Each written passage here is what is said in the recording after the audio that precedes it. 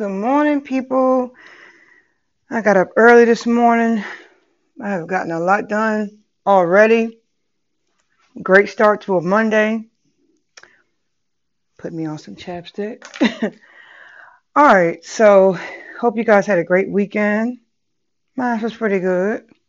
I cannot complain and I won't complain. So, today's episode going to talk about the topic is are you a stress eater? Are you a stress eater? Stress eating is emotional eating. And from time to time, I deal with it. I deal with stress eating. Okay? But I'm going to give you three ways to deal with it. And give you a couple of triggers, so you can know, well, what is that? What is stress eating?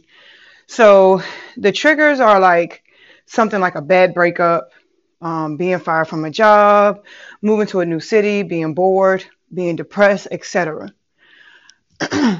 You can be, or being worried, like me. I worry too much. I shouldn't, but I do. And that can cause me to just grab something to eat real quick. I don't know why. It's like comfort. I don't do it all the time, but I do it from time to time. So, you know, are you a stress eater?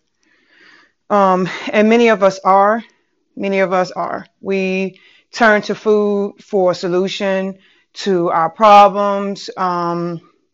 We turn to food for comfort. We turn to food for, you know, that a go-to.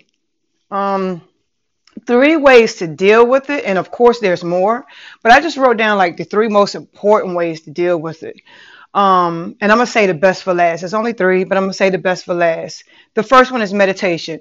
Meditation is something that I need to work on. I don't do it very often, but I need to work on it. Okay.